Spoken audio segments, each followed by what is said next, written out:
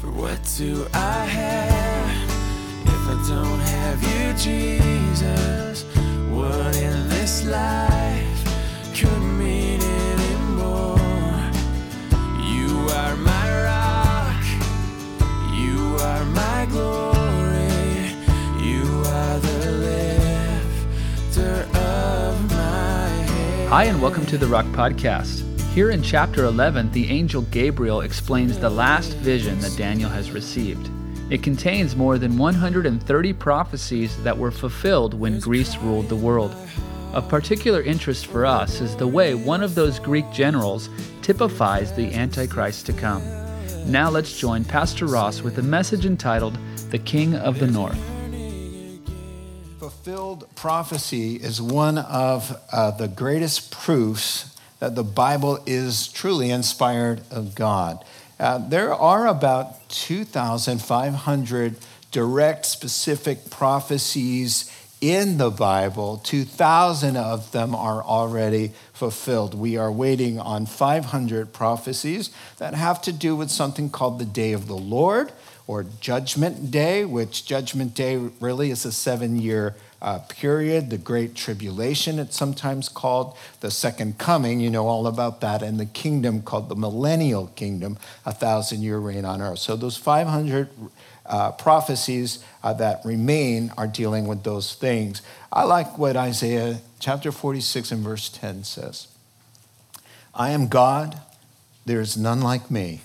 I make known the end from the beginning, from ancient times, what is still to come. Now, that's exactly what he's doing right here in Daniel chapter 11. Now, here in chapter 11, if you remember, we are in the last of 5 visions that have occurred here in the book of Daniel. You'll remember, and I'll put up this slide for you, the statue, because it's the overarching theme of the book is the 5 successive kingdoms from Daniel's day until the end of human history when Christ appears, and that was the dream and the vision.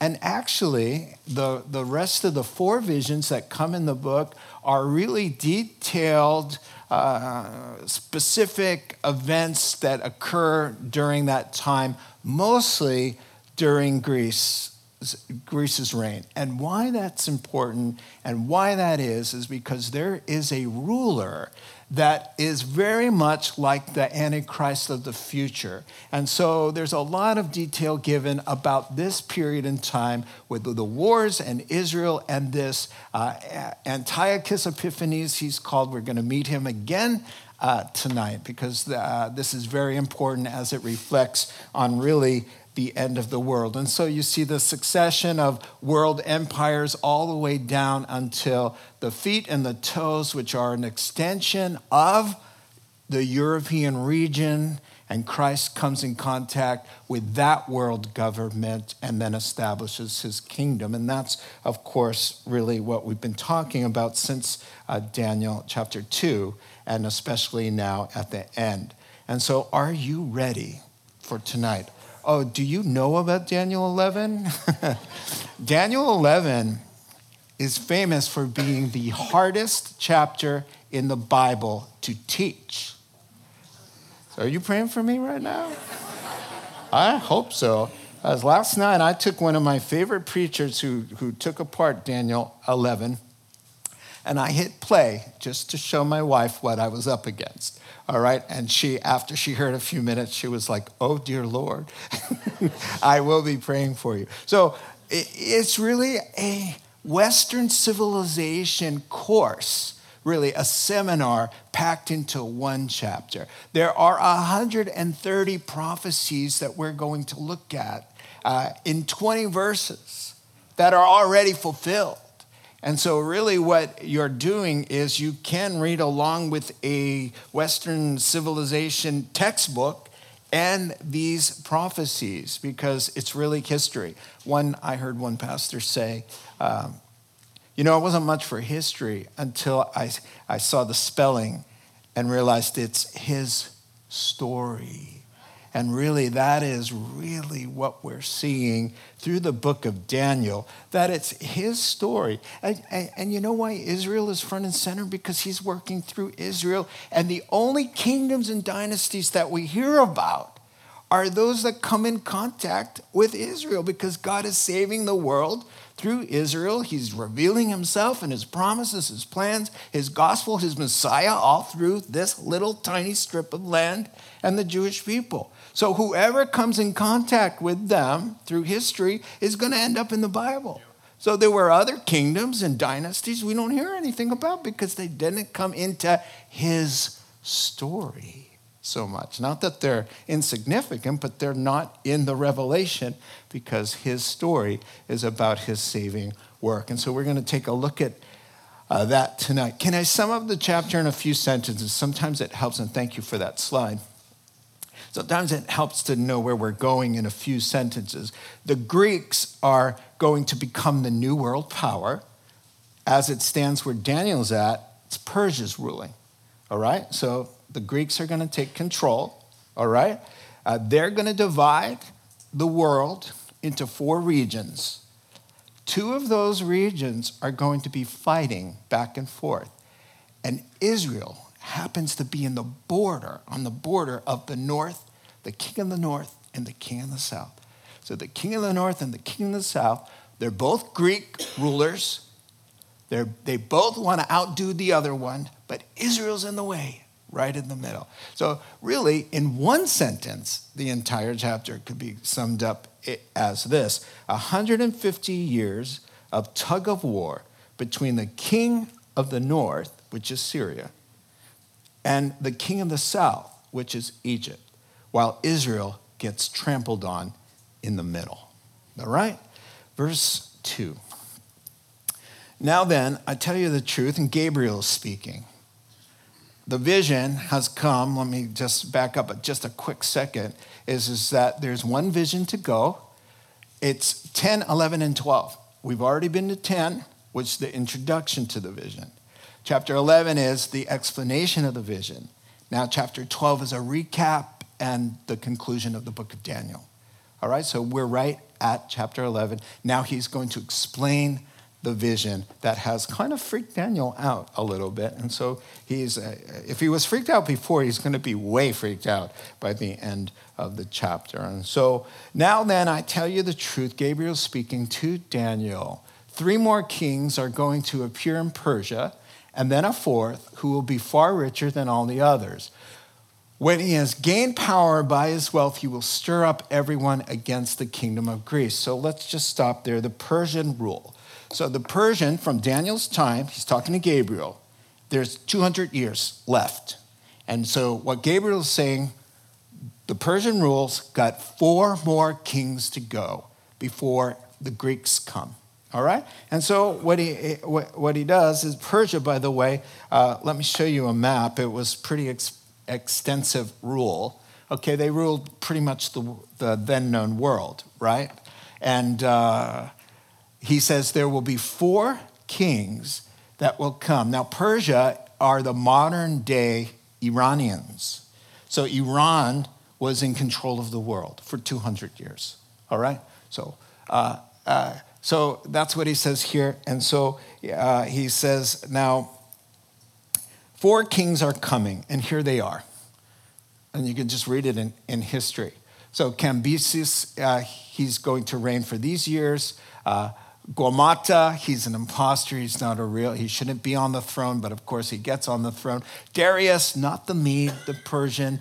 Those are the dates that he reigned. Now, this is the guy who wants to go after Athens and provoke Greece. This is where Greece is going to push back and win the day and rule the world, right? So when he loses, his son, Xerxes, who happens to be married to Esther. Yeah, Esther marries this guy here. So you know what I was thinking? Why don't we do the book of Esther next, after Daniel? All in favor, say aye. Aye. Oh, all right, let's go. I didn't hear too many women's voices in there. All right. So Xerxes is his son. So he's going to avenge dad, and he's going to lose even worse because when he's defeated, goodbye Persia, welcome Greece as the new world empire. All right, 3 and 4. Then a mighty king will appear, Alexander the Great, who will rule with great power and do as he pleases. After he's appeared, briefly, his empire will be broken up and parceled out for the four winds of heaven. We've been here before. Daniel's explained this. It will not go to his descendants. Alexander the Great had 2 sons, one iffy, but his infant son was murdered. So he had nobody to replace him, nor will it have the power he exercised, the 4 kingdoms of Greek rule, because his empire will be uprooted and given to others, for others specifically. And so we take a look at that now. Now, Greece is going to rule. We've already talked about Alexander the Great. He led, the Persians wanted to take Europe and Greece. So he pushed back, and eventually they took that whole map. They took it back, but Alexander was unbelievable. He did it in like 8 years. He was in his 20s. He died very quickly at 32 years old. Alexander died. He died of some drunken bout. He got drunk, and then he was laying around. People just thought he was just sick from drinking too much. He got a fever, and then he died. Then the power went to 4 of his generals, and here's how the map looks. Seleucus, Ptolemy, Lysimachus, and Cassander. All right? Now, for our story in chapter 11, it's all about Seleucus and the Seleucids who are following him and are the king of the north and the king of the south. So the king of the south, really, these are Greeks. So whenever I say Egypt and Syria, Syria will be the king of the north, and the Greeks, the Ptolemies will be the kings of the south, or Egypt, right? But they're not Egyptians and they're not Syrians. They're Greeks who are in control of that area and fighting. All right, so you can keep that in mind. But the whole chapter is now going to be 150 years of the kings of the north fighting the kings of the south, and Israel right in the middle. And one of these kings is going to be the twin brother, prophetically, of the king that is coming to rule the world, Mr. 666. He's a picture of him. And that's why, really, we want to get through this material and get to the end of the chapter, because we're going to get a lot of hints about what this beast, he's called the beast, really looks like and what he's going to be doing. So let's dive in. 5, verse 5. The king of the south will become strong. So now we're going to just talk about those 2 areas, north and south, Egypt and Syria. But one of his commanders will become even stronger than he and will rule his own kingdom with great power. And after some years, they will become allies. The daughter of the king of the south, down there in Egypt, will go to the king of the north, up there in Syria, to make an alliance. Let's be friends. But she will not retain her power, and he and his power will not last. It doesn't work. In those days, she will be handed over together with her royal escort and her father and the ones who supported her. All right, so now we're going to see how it begins. The king of the south is strong, right? Let's go to that new map now that I have of the south and the north.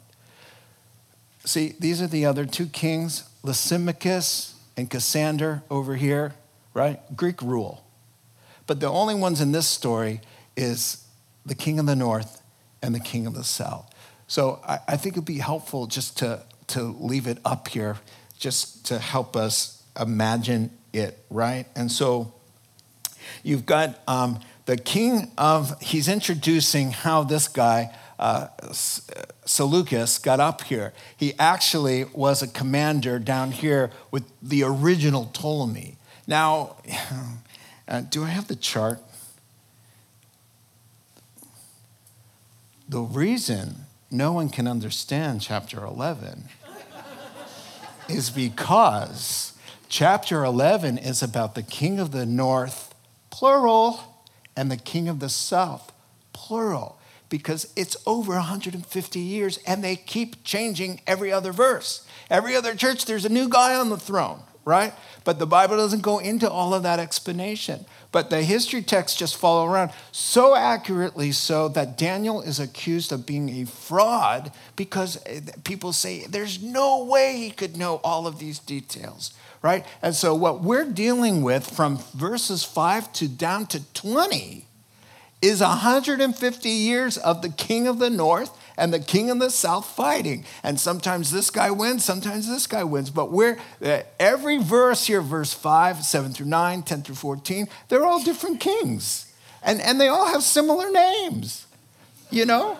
And so I'm going to try to tiptoe through this minefield without getting blown up. And how to do that is not to name them all and go through every little detail. But I think in your mind, as we're going through chapter 11 here, that you keep in mind that we're bouncing down through 150 years of different kings fighting back and forth. Go back to the picture of the king of the north and south. So that chart and these two, that's what's happening right here for 150 years and how it's affecting Jerusalem and God's people. All right? Does that help? That helps me a little bit, so that's good. So what the verses, you can go back to the verses. So what he's saying is Seleucus was one of Ptolemy's generals, but he became stronger. And so Seleucus founded Antioch, so Syria. So this king of the north creates the foundation for what is called Antioch, Syria, where the first missionary Christian churches in Acts chapter 11. He named it after his father, Antiochus, right? So he called it Antioch. And so he's up there in the north. So the king of the north and the king of the south, they're fighting now. Now, what they want to do is have an alliance. And so the king of the south gives his daughter to marriage to the king of the north. The problem is the king of the north is already married. So he divorces his wife, Laodicea. And she was very powerful and very influential. And she didn't take well to being removed, right? So Berenice from south comes up to marry the king of the north. And the ex-wife puts a hit out on her and their baby and the husband. And all of them are taken out. So she puts her own son on the throne. And he's the next king of the north. Happy family. So that's why the text says, yeah, the alliance failed. So that's exactly what happened here. So the princess bride from the south is handed over and her entourage, okay? And so the king of the north's power really comes to an end there. So let's go on, 7 through 9. So that's what happened there in that little exchange. One from her family line, Berenice, down from the Egypt land, will arise to take her place. She will attack the forces of the king of the north. He's mad. He's going to take vengeance now. You killed my sister. And enter his fortress. He will fight against them and be victorious. He will also seize their gods, their metal images, and their valuable articles of silver and gold and carry them off to Egypt. For some years, he will leave the king of the north alone. Then the king of the north will invade the realm of the king of the south, but will retreat to his own country. And so that's verse 9. So revenge, southern style, all right? So Berenice's brother takes the throne in Egypt. He heads north to avenge his sister's death. He attacks Syria, plunders them, and returns home with the treasure. And for a while, they ignore each other, the king of the north and the king of the south. But just so you know, every single time that there's an exchange of fighting, every single time they have to go through Israel. Every single time. Right? So they're fighting. So whoever's in control, the king of the north, that would be Syria, they occupy Israel. And Israel belongs to Syria. Right? And when the king of the south, when you're reading the king of the south one, they're under Egyptian occupation. All right? But every single time, these kings aren't until the end going after the Jews. They're going after each other and crushing Israel because Israel just happens to be in the way. And as it were, they're fighting over Israel and other territories. They want Lebanon. They want what is Syria and Jordan. They want those areas. And so they're not attacking those areas. They're attacking the other Greek army for control of it. All right? So I think you've got that there. So verses 10 through 14. You got that part, right? Let's go on. Now his sons will prepare for war and assemble a great army, which will sweep on like an irresistible flood and carry the battle as far as his fortress. Then the king of the south will march out in a rage and fight against the king of the north, who will raise a large army, but it will be defeated. When the army is carried off, the king of the south will be filled with pride and will slaughter many thousands. Sore loser. Yet he will not remain triumphant. For the king of the north will muster another army larger than the first, and after several years he will advance with a huge army fully equipped. In those times many will rise against the king of the south. The violent men among your own people will rebel in fulfillment of the vision, but without success. This is 200 years before it's all going to happen. It hasn't happened yet for 200 years. And Gabriel is just telling Daniel all these little intricacies. Who's going to marry who? How they're going to die? Who's going to ascend to the throne? All of these details. That's incredible. That just blows your human mind away. That God knows everything about everybody. Every path. I mean, you know what? One time I was looking at the dust in a sunbeam and the particles were all dancing around. And I was just thinking, he's got that under control as well. I mean, he's got every hair on every head numbered in the whole world. He's just amazing. I mean, he'd be good to go to for some counsel. Amen? If you had a problem, you might want to talk to somebody like that. I don't know. So we ended at verse 14. All right, so let me sum up that paragraph because it doesn't make much sense at first reading. It's a tug of war that just continues to go on between the north and the south. So let's try to keep score with this paragraph. So Syria in the north and Egypt in the south, they amass large armies. The north wins. The southern king goes berserk, sore loser, and he has a temporary gain by slaughtering everybody in sight, thousands of people, but it fizzles out.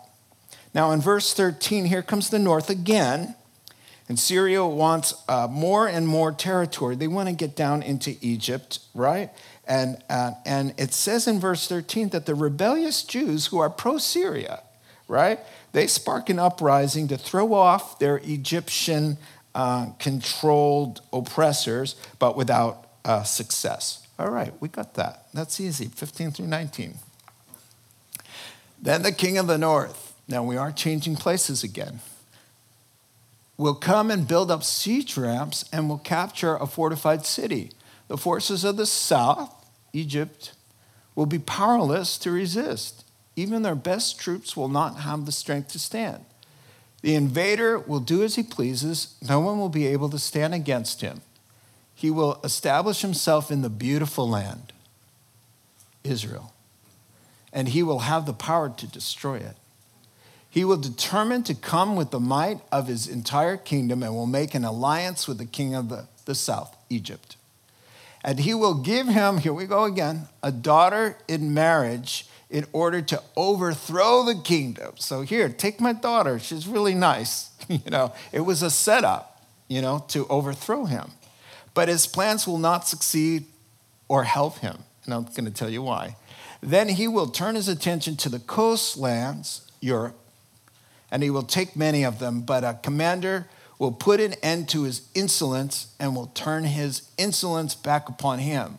After this, he will turn back toward the fortresses of his own country, but will stumble and fall to be seen no more.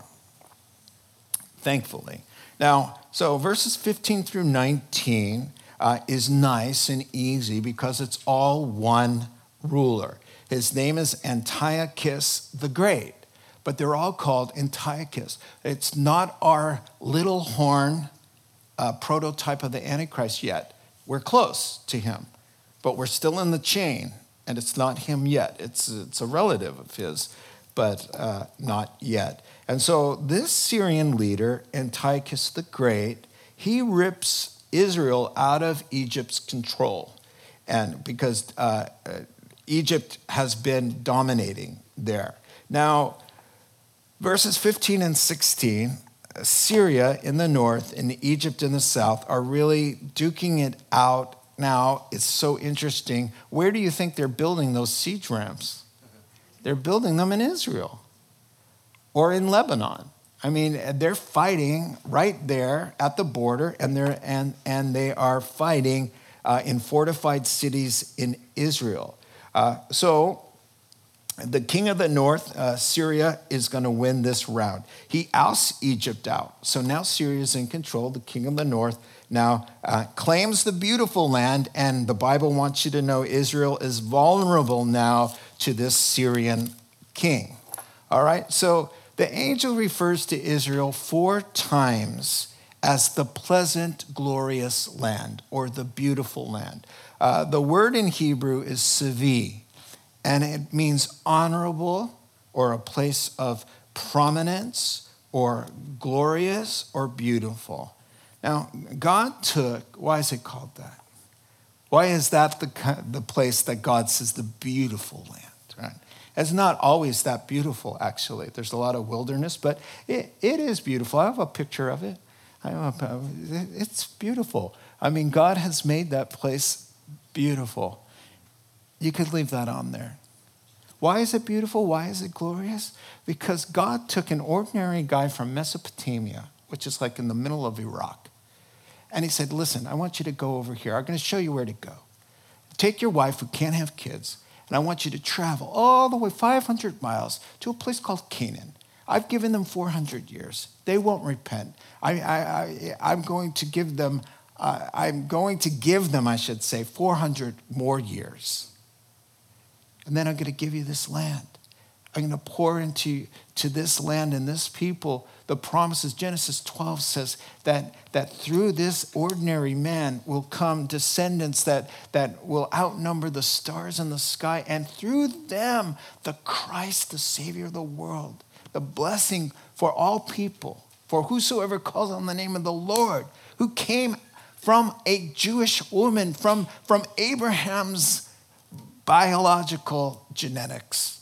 That's why it's a beautiful place. It's a beautiful place because the Lord of that land, the Lord of those people, is beautiful and glorious. And so this king sets himself up in the beautiful land. Antiochus the Great, he wants Egypt too, not just the glorious land. And so in verse 17, he gives a daughter to marry a Ptolemy, which is an Egyptian ruler there, for the purpose to overthrow him. But alas, the history books tell us that instead of overthrowing, she fell in love with the Egyptian ruler, and she loved her husband, and she loved the Egyptian rulers. And so it didn't work. And so that was probably really frustrating for the guy. But so he couldn't he got them out of Israel, the Egyptians, the king of the north. But he can't get to Egypt. So he says, what about the coastlands? I'm going to go to Greece. I'm going to go to coastlands. There in Hebrew is islands. So the islands in the Aegean Sea, which now part of them are Turkey and part of them are Greece. So he wants Europe, and he's heading in that direction, but it's not going to happen. In spite of his success, he gets a few of the islands. A commander puts Mr. Arrogant in his place, verse 18. And Rome now is pushing back. So the textbooks next to this chapter is saying he went to the coastlands, and Rome said, oh no. Rome is just a few years away now from being top dog of the world. So this is how Rome starts to come into the picture, because this dude, King of the North, is pushing. He wants more of Europe, and Rome says no.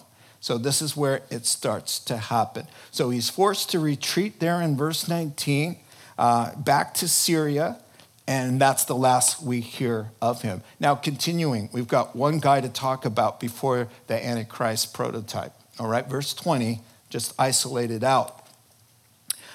His successor, now, the king of the north, who just got pushed back from Rome, he's out of the picture now. Now we've got his successor. He's famous for sending out a tax collector to maintain the royal splendor. In a few years, however, he's destroyed, yet not in anger or in battle. So what's that all about? Well, how sad to have your epitaph be that you were just famous for oppressing people and raising taxes and robbing the temple treasuries, which the textbooks say that he did. And one day he just falls over dead. That's what it means there. There's some sort of mystery in it, what happened. Well, here's what the rumor says, and here's what the secular textbooks say. His brother poisoned him and took the throne. He's not a rightful heir. And guess who he turns out to be? Antiochus Epiphanes, the prototype of the Antichrist of the last days. And so we're going to move now from 21 to 27. Now we're talking about somebody we've already met in Daniel, and he's called the little horn with the big blasphemous mouth. And the Antichrist at the end, in our future, right? Not our personal future, praise the Lord, but in the world's future, is also called the little horn. All right, so we're going to take a look at these verses. This is about the actual guy, Epiphanes. We're making good time. We're getting there. We're almost. Did you hear that? I stopped short. We're almost halfway. He will be succeeded by here we go. This is the little horn with the big mouth. This is it. King James has it better. Vile. He will be succeeded by vile person who has not been given the honor of royalty. He's an imposter. He's not an heir to that throne.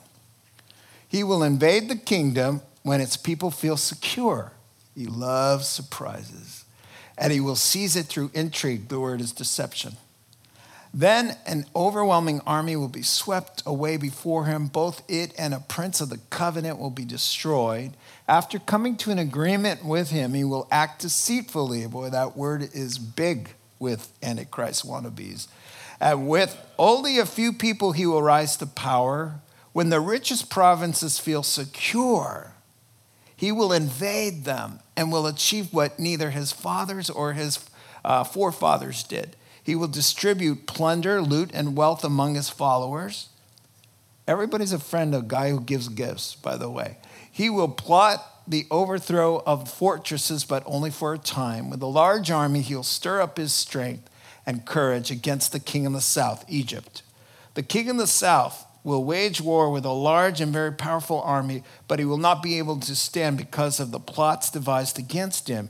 Those who eat from the king of the north's provisions will try to destroy him. Poison. His armies will be swept away, and many will fall in battle.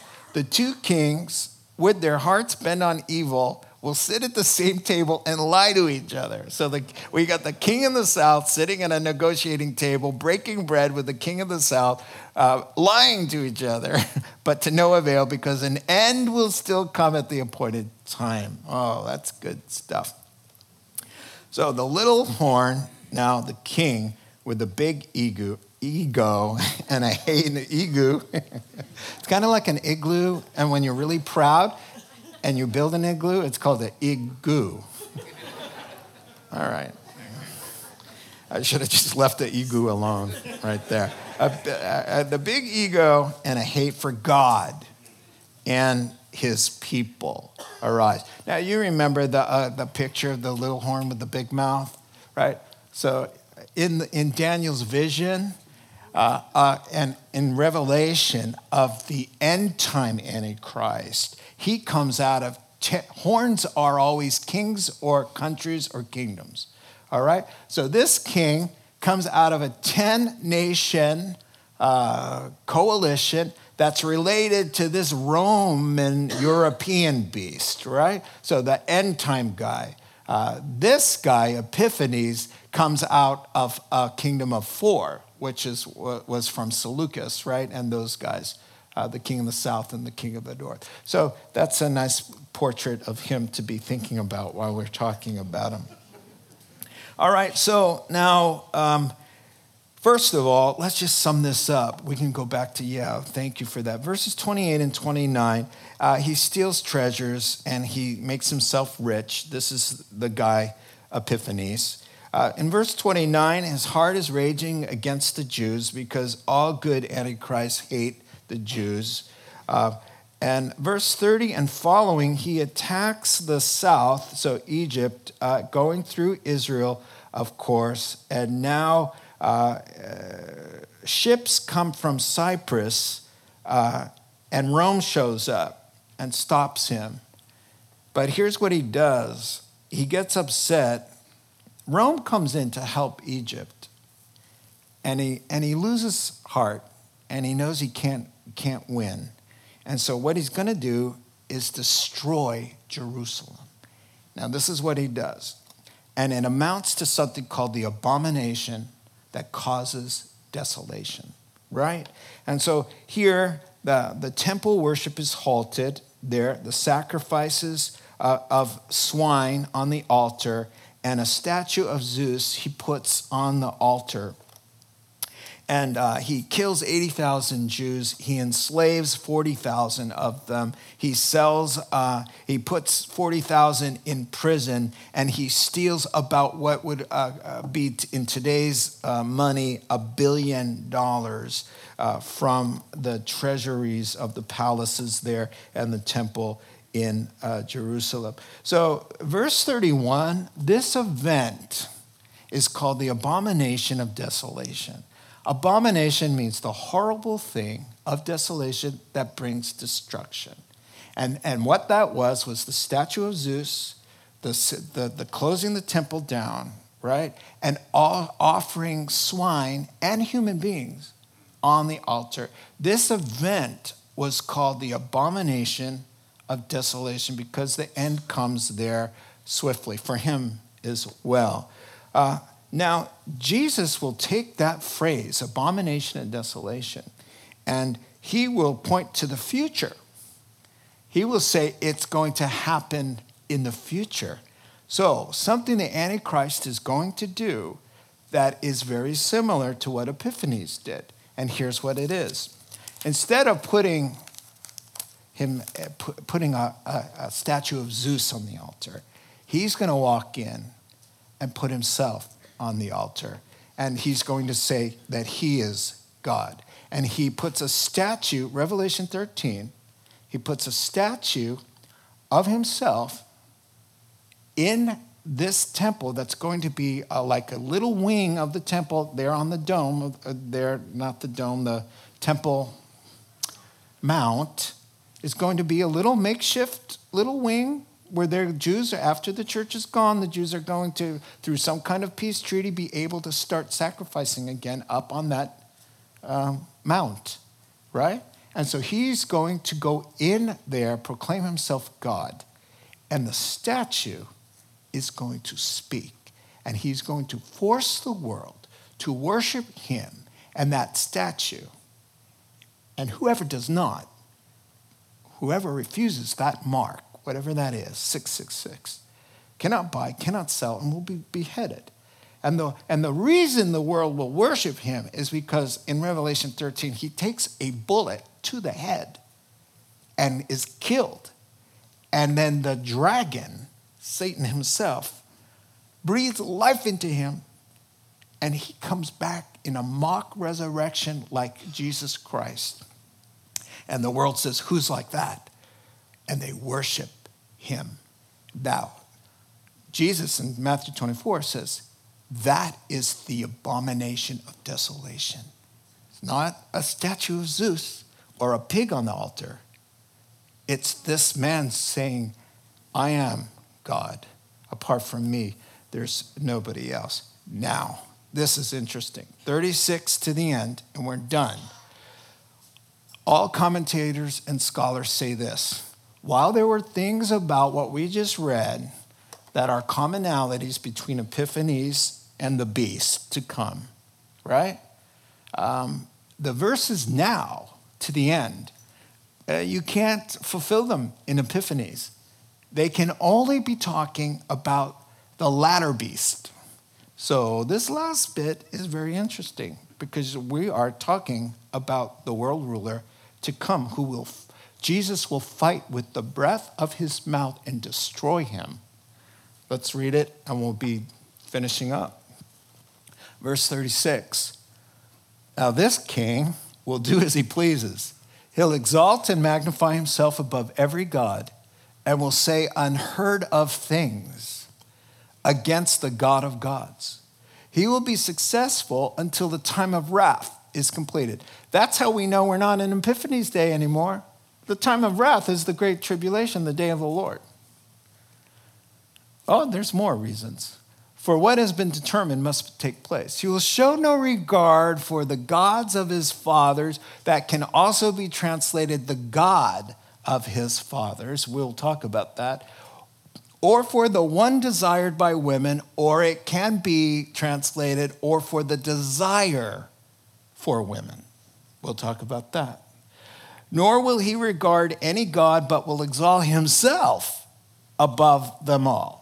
Instead of them, he will honor a god of fortresses, a god unknown to his fathers. He will honor with gold and silver, with precious stones and costly gifts. He will attack the mightiest fortresses with the help of a foreign god, and will greatly honor those who acknowledge him. He will make them rulers over many people and will distribute the land at a price. At the time of the end, the king of the south will engage him in battle, and the king of the north will storm out. Whoa! I thought he was the king of the north. You see, this is a different king. We fast forwarded to the end of the world. Now we're talking about the kings of the north and south again, but they're of a different time. At the time of the end, the king of the south will engage him in battle. That's still going to be Egypt and the Muslim world. And the king of the north, well, that's going to change a little bit, will storm out against him with chariots and cavalry and a great fleet of ships. He will invade many countries and sweep through them like a flood. Almost finished. He will also invade the beautiful land. Many countries will fall, but Edom, Moab, and the leaders of Ammon will be delivered from his hand. I'll explain that. He will extend his power over many countries. Egypt will not escape. He will gain control of the treasures of gold and silver and all the riches of Egypt, the Libyans, and the Sudanese in submission. But reports from the east and the north will alarm him. He will set out in a great rage to destroy and annihilate many. He will pitch his royal tents between the seas, the Mediterranean and the Dead Sea, at the beautiful holy mountain within reach of Jerusalem. He will come to his end, and no one will help him. Poor little Antichrist. No one's going to help him. So, okay, let's talk about Mr. 666, all right? Mr. President of the world, who arises from a 10 federation of nations of European region. He knocks 3 of them out, and he becomes the world prominent leader, mostly by deception and intrigue. He arises out of nowhere. He's the little horn. He just pops up out of nowhere, and he's going to be the one. After the church is gone, as 2 Thessalonians chapter 2, verse 7 says, the Antichrist cannot be revealed until the one who restrains is taken out of the way. Then the lawless one will be revealed. And so, in keeping with Matthew 24, on an ordinary day, business as usual, people getting married, they're going out to dinner, they're working in a field, 2 people will be in a field, one will go, one will stay. 2 people will be in a bed, a believer and an unbelieving spouse. One goes, one stays. 2 women working in the kitchen, one goes, one taken, and one stays behind. Why? Because the great tribulation is coming, and we are not appointed to wrath, but to receive salvation. 1 Thessalonians chapter 5 and verse 9. Revelation 3 and verse 10 says, to the church, Jesus speaking, I will spare you from the hour that will come upon the whole world, the tribulation that will test the entire earth. I will spare you and keep you from it. So, when we, the church, have been removed, there's going to be some wars, there's going to be some resettling, and then he's going to appear with all the answers. And the great tribulation starts ticking when he signs with Israel that brings peace to the Middle East with Israel. That's when the 7 years starts. All right? And so let's look through the paragraph and see what we can find out about him. Number 1, he's got that spell-binding supernatural thing. And we already heard about that in the Bible. His false prophet, he has a religious sidekick that is going to call down fire from heaven, among other things. He's going to help the statue to speak. So this false prophet, whoever it is going to help bring the deception level to an all-time high. That's in Revelation chapter 13.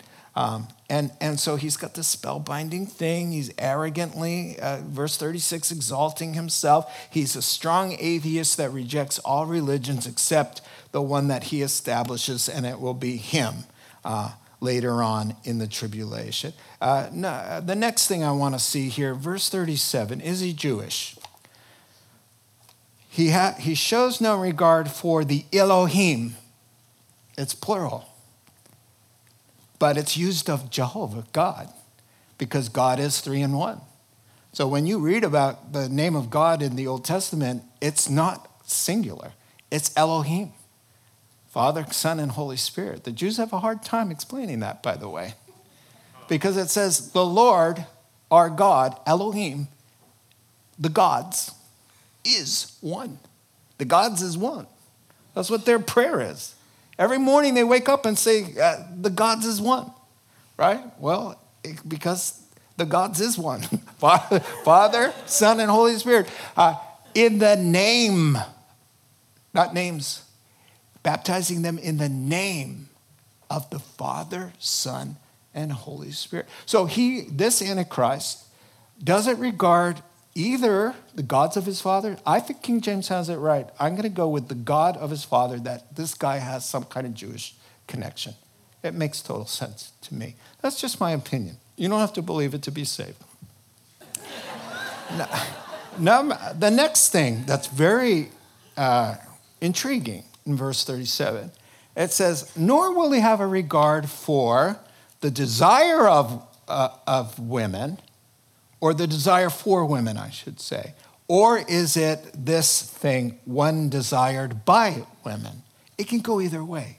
So some commentators say he won't have a regard for the Messiah, because you know when it says I think it's Haggai, chapter 2, verse 7, it says that the Lord is the desired of the nations. So desired of women would be Hebrew women who want to desire to be the mother of the Messiah. So he has no, in short, it's an idiom for Jesus the Messiah. He has no regard. I don't think so. I think it's saying quite clearly, he's a little odd this way. He does not desire women. He will not be deterred by any sexual passion for women. And in this day and age, I wouldn't be surprised if that's what it means. Moving on. Now, instead, his God, in verse 38, is the God of power, money, and nuclear weapons. Verse 39, he progressively takes over the world by bribery and flattery and deception. And then I love this, with the help of a strange God. What does the New Testament say about the God of this world? How else is he going to get his help? It already tells us, Revelation 13, the dragon gives him his power. How else is everybody falling for this? He's not just a smooth talker. A smooth talker can only go so far. But a smooth talker who's got the breath and the influence of the evil one himself, he possesses the man. He is not demon-possessed. He's possessed by the devil himself is speaking through this man. So with a little help of lowercase God, a strange God, indeed, but the God of this world. That's in 2 Corinthians chapter 4, verse 4, calling him the God of this world. And so verses 40 to 45 is the final conflict, Armageddon. At first, in the beginning of the tribulation, not everyone bows down. And so you've got the king of the north, which Bible scholars will say it's probably Russia leading a confederacy of nations, catches his attention. Hey, they're coming down. And also you've got the southern kingdom, which would be Egypt and the Arab allies coming up. And so scholars say that it's during this time that the wars of Ezekiel 38 and 39 are happening. And now by verse 44, we're at the end of the tribulation. The trumpets are blowing. The bowls are being poured down. The earth is just rocking back and forth. And he gets news. You know, Revelation chapter 9 says that he's going to get news that 200 million troops are coming to gather around where he's at, and he's in Israel. 200 million, first of all, China can do that today. But scholars say it's going to be more than China. It's China plus all those surrounding nations that aren't too hip with everything going on in Israel. And so they start making their way. Armageddon, of course, is named in Revelation chapter 16 and verse 16. And that's where everybody's going to gather. Jesus talks about it in Matthew 24. And he encamps there between the two seas in kind of reach of Jerusalem. Perfect Armageddon. You know, Israel's not very big. It's the size of New Jersey. You guys don't know what New Jersey means, right? Because you all live out here. But it's not very big. And so that's where it takes place. By the way, the 200 million, it's the 200 million and the four angels that release all of that and stir that up is really the sixth trumpet. There's a seventh trumpet and 7 more bowl judgments to go. But when that trumpet is blown, the 200 million that come are given power to kill a third of the survivors. Already a fourth have already gone. A fourth of the world is gone. When the 200 million come, that gets his ear. Another 1/3 of the leftovers are taken out by just that one trumpet. And there's more to come. Let me read how it all ends. Let's read it together. I'll read it to you. Here's how it ends. I saw heaven standing open, and there before me was a white horse, whose rider is called Faithful and True. With justice he judges and makes war. His eyes are like blazing fire, and on his head are many crowns. He has a name written on him that no one knows but he himself. He is dressed in a robe dipped in blood, and his name is the Word of God. The armies of heaven were following him. The church is there with him, riding on white horses, dressed in fine linen, white and clean. Out of his mouth comes a sharp sword with which to strike down the nations. He will rule them with an iron scepter, quoting from the Old Testament. He treads the winepress of the fury of the wrath of God Almighty. On his robe and on his thigh, this banner here where you keep your weapons, he has a name, King of Kings and Lord of Lords. And I saw an angel standing in the sun who cried in a loud voice to all the birds flying midair, "Come, gather together for the great supper of God, so that you may eat the flesh of kings, generals, and mighty men, of horses and their riders, and of flesh of all people, free and slave, small and great." Then I saw the beast, that's our man, the Antichrist, and the kings of the earth and their armies gathered together to make war against the rider on the horse and his army. That is not going to work very well. But the beast, the Antichrist, was captured, and with him his sidekick buddy, Mr. Called Down Fire from Heaven, false prophet, who had performed the miraculous signs on his behalf. With these signs he had deluded those who had received the mark of the beast and worshipped his image. The two of them were thrown alive into the fiery lake of burning sulfur. The rest of them were killed with the sword that came out of the mouth of the rider on the horse, and all the birds gorged themselves on their flesh. And the angels are singing hallelujah to all of this. And those who were martyred, millions of people will be singing hallelujah and also coming with him. Surprise. Those are faces people thought we'd never see them again. But they are. Well, here are a couple takeaways that I wrote down. First of all, God's word has proven itself to be trustworthy. Therefore, when there's a promise in there, I can rely on it. The second thing I wrote down was God knows the future. He sees it all before it comes to pass. And he's ordained my footsteps before any one of them has come to pass. And so he's good to go to. He knows the path that I take. What a friend we have, the all-knowing God, who loves us and is on our side. Take advantage of that. The other thing I wrote down is God's sovereign plan will come to pass. His plan cannot be thwarted by man. He's trustworthy, and it's good to take refuge in him. Those who trust in him will share in his victory and have nothing to fear. And the last thing I wrote down is God's coming to judge the world. It's going to be terrible. But God promises that everyone who comes to Jesus will escape the coming wrath.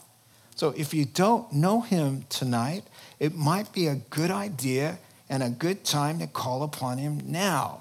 Because if you do, you'll have nothing to fear. You'll be with him. It's like getting inside the ark before the rains come. It's like Lot and his family, who the angel said to them, listen, I can't do a thing here until you're safe. And as they went up and they were safe, the mountains, it's a picture. The church going up and being tucked away. Listen, I can't do a thing until you're up and away and safe. And then what? Judgment came down there in those cities. So call on the name of the Lord. And if you already know him, spread the word. Time is short. We want to fill the lifeboats. Amen? Look at you.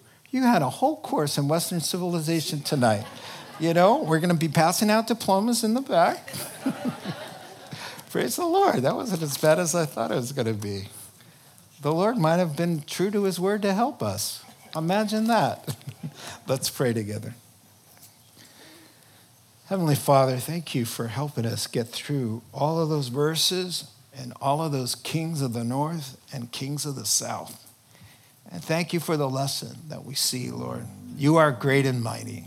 We are not afraid. We are courageous and confident in the Lord our God.